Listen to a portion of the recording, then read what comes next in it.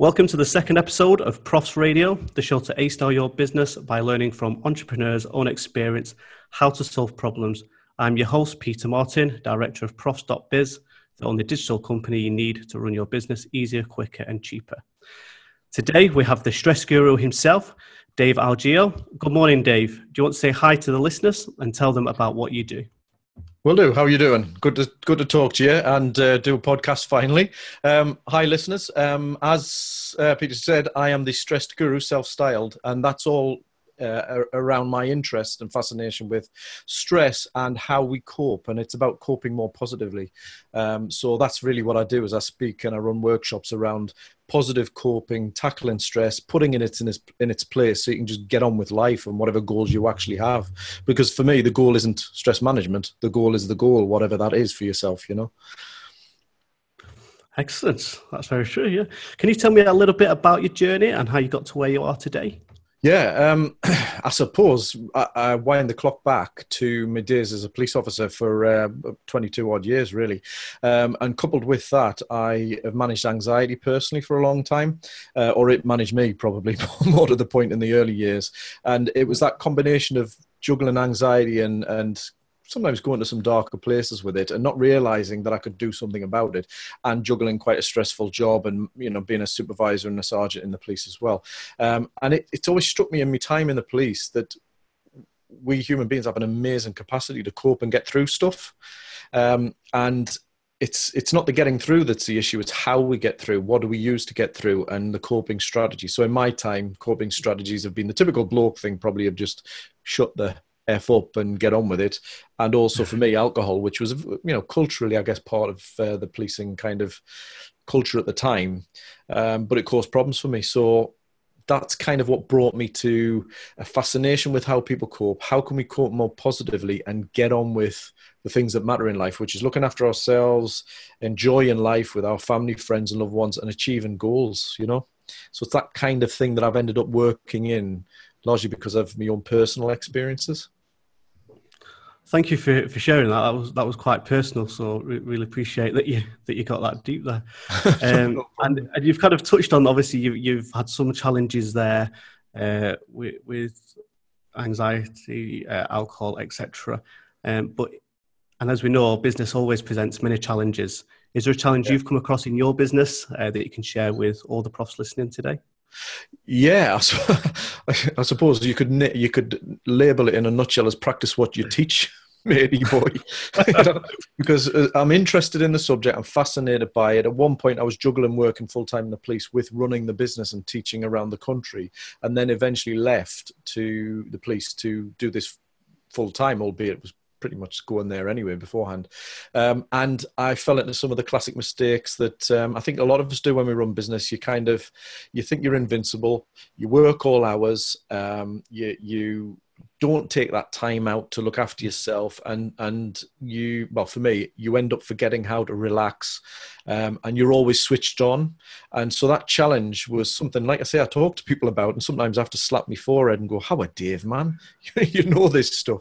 But that's, I guess, why I say the stressed guru. I'm not perfect, and I'm a work in progress like everybody else. But that challenge for me has reared its head a couple of times in my business life. I've been in business about 13 years, possibly 14, come on. And that is something that I've learned a couple of times, and particularly in the last few years as well, where you're so passionate about what you want to do. You want to achieve this, whether it's a lifestyle, a certain income, or get a message out there, or all of the above. And it's that drives you sometimes, and to the point that you forget about the things that actually are vital, which is your own well-being, your energy levels, your emotional well-being, and your relationships and friendships as well, you know. So that challenge that I faced came to a head a few years ago, really, where not so much a head in a negative way, but I was working really hard. And my partner and I, Leslie, we had a little girl, Rosie. Now, I'm no spring chicken, if anybody could see the photographs.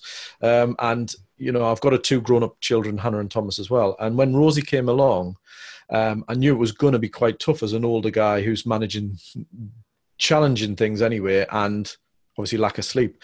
So for me, I set out to try to build more of a lifestyle and a balance around my work and time with Rosie. And that was the real challenge that I set myself over the last few years, you know. It's very relatable what you're saying. It's so when we do it for customers and then forget about ourselves. Yeah. We always bang on about websites, and for like 2 years didn't even have a proper website. It was absolutely ridiculous.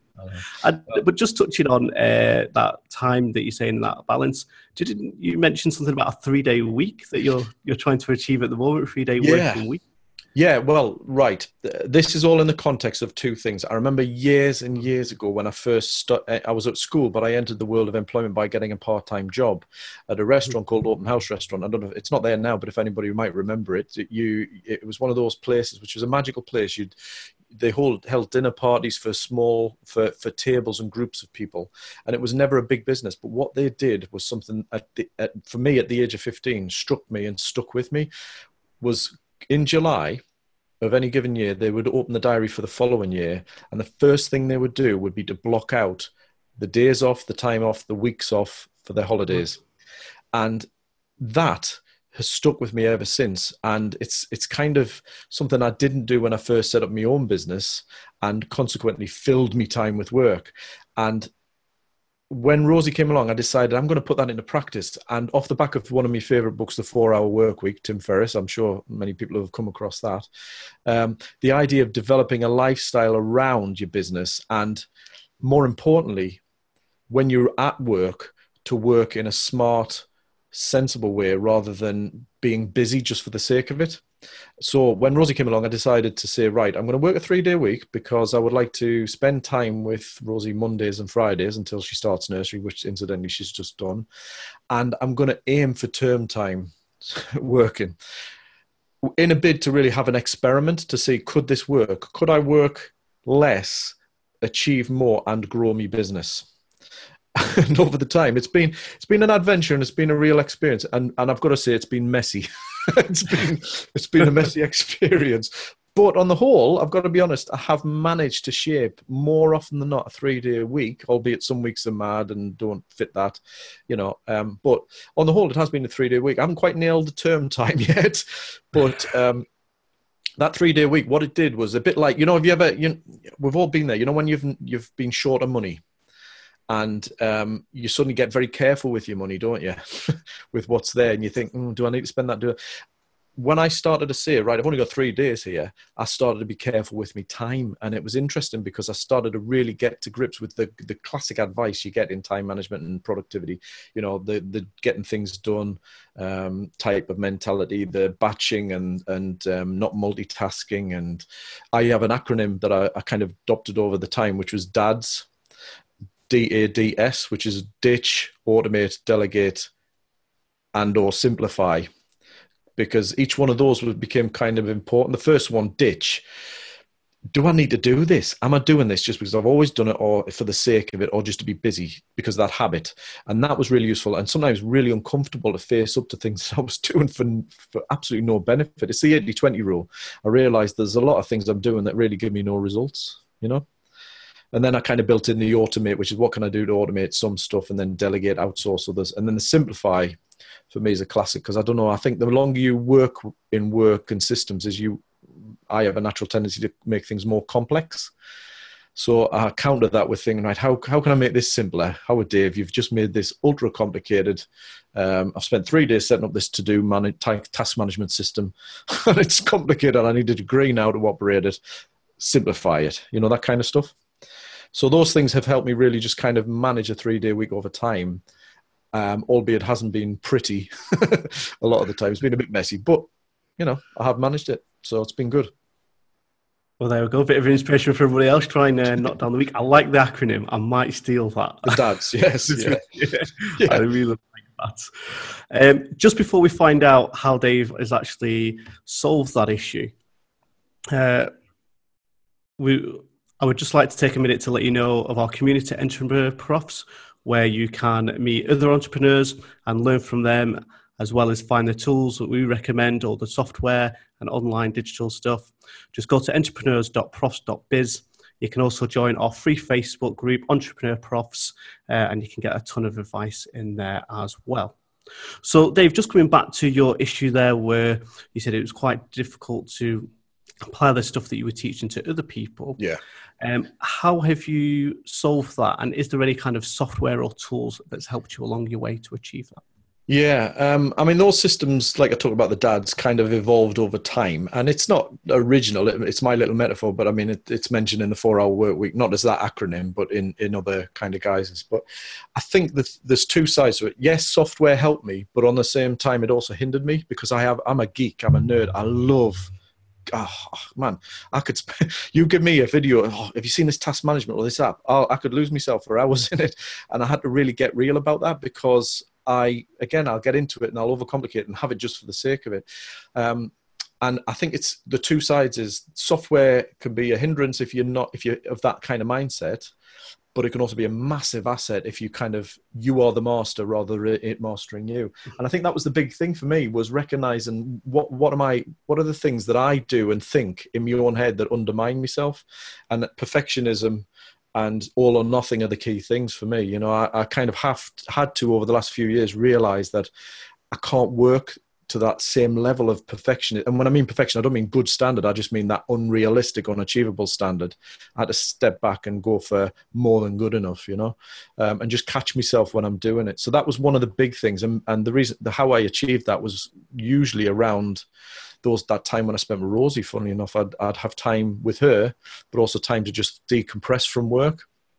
And there's a lot of interesting research around the value of taking space and time, which is counterintuitive when you're stressed and busy, but taking time out to be almost idle. Some people might get the heebie-jeebies straight away with that thought, but our productivity drops the longer and harder we work, and our focus drops, and actually we get more creative and are able to problem solve when we allow space and time. And that's easy to say, but I kind of had to put my money where my mouth was with this experiment, and it did pay off. And particularly, you know, now it's starting to pay. Now that Rosie's gone to nursery, I'm not allowing myself to slip back into a 5-day week. I'm using the 2 days for one for study for a master's and the other for bigger picture kind of creative stuff, you know. And it's amazing how it impacts on your perspective and your ideas and your productivity. And I guess that's where the software comes in, because I've kind of stripped right back. I'm a Mac user. I don't know if there's many out there, but there's 2 bits of software that I would say are kind of massively helpful. And one of them is like a keyboard, like a snippet thing. It's called Text Expander. So, you know, stuff that you type repeatedly. It's you know, if I'm typing, I don't know, certain phrases or words or sentences or even paragraphs or emails repeatedly, I'll give it a snippet code. And it kind of just, I'll type in EXP or something like that, which puts a code in, and it automatically puts all this massive text in to save me typing it. And that has been a massive time saver for me in terms of, you know, productivity wise, because that kind of thing really helps, you know, in terms of a software solution that actually works, you know. I like the idea of that. Less typing. Yeah. Yeah. Less input. So what would be your top tip for people that are feeling stressed in their business? Now, top tip. There's a few. I would say there's a top 3, but if I was going to go top tip, I would say get a close network of 2 or 3 other people that you can meet with regularly. I mean, it's classically called a mastermind, isn't it? A mastermind group type thing in business. But get a group of people who are like-minded and you trust each other, and you can share the journey, because support, I think, is if you had to nail me down to one thing, I would say absolutely the support network, the support you have around you. Yes, you need family, friends, etc., but you also need 2 or 3 people, or you know, not too many more than that in terms of a close-knit mastermind, but where they get you, you get them, you've got each other's backs. And I kind of break it into 3 things. You're there to give each other moral support.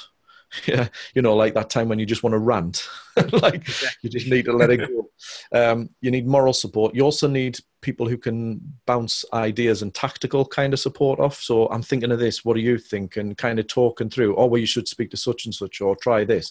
But you also need the third element, which I also think is really important, is truth teller. and you need people who are prepared to not listen to your bullshit. I don't know if I can say that, can I? But the rubbish You can say that. excuses that you come up with. You need people that are going to say, "Hang on, Dave, you said you're going to do this. You've come up with this reason. Do you remember that was the reason that you gave the last time? What's going on?" It's not about being nasty, but it is about holding people to account so that we can call each other out and get to the real reasons why we are not successful in some things and successful in others. So I would say that's the one tip if you're going to twist me arm about it, for one thing. It is quite important though, because particularly if you're working on your own and you've got all the pressures of family life, finances, and just to have someone that you can do that with, and your family and friends, as you say, aren't really on that same level as you.